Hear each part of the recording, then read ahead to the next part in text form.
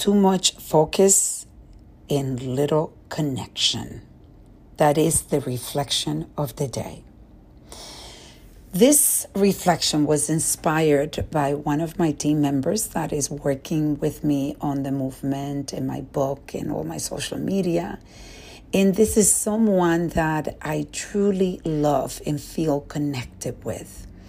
But I was thinking how lately, because we are ramping up everything with the movement and book promotion and a show, that we are so focused on getting things done that we have forgotten to really connect in a personal level.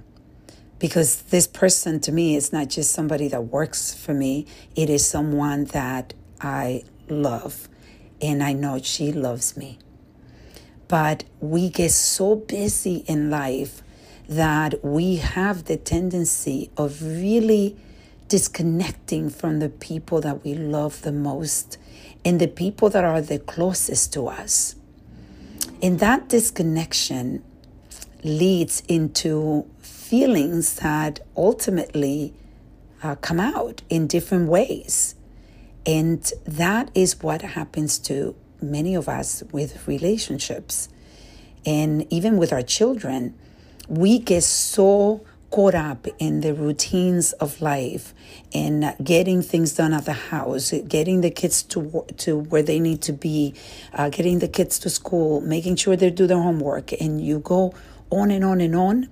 And then you have the tendency of forgetting to connect.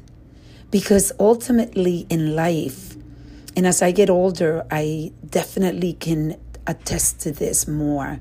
The connection, the human connection is extremely valuable. That is what life is about. When you see people that have so much in life and you say, my God, but they're famous, they're wealthy, but somehow they stop connecting to humanity. And that in itself is a tragedy.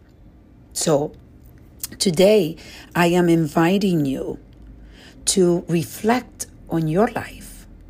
Who are the people that you are forgetting to connect with, that you're taking for granted because life has just gotten too busy for you? Let's reflect, reset, and reconnect.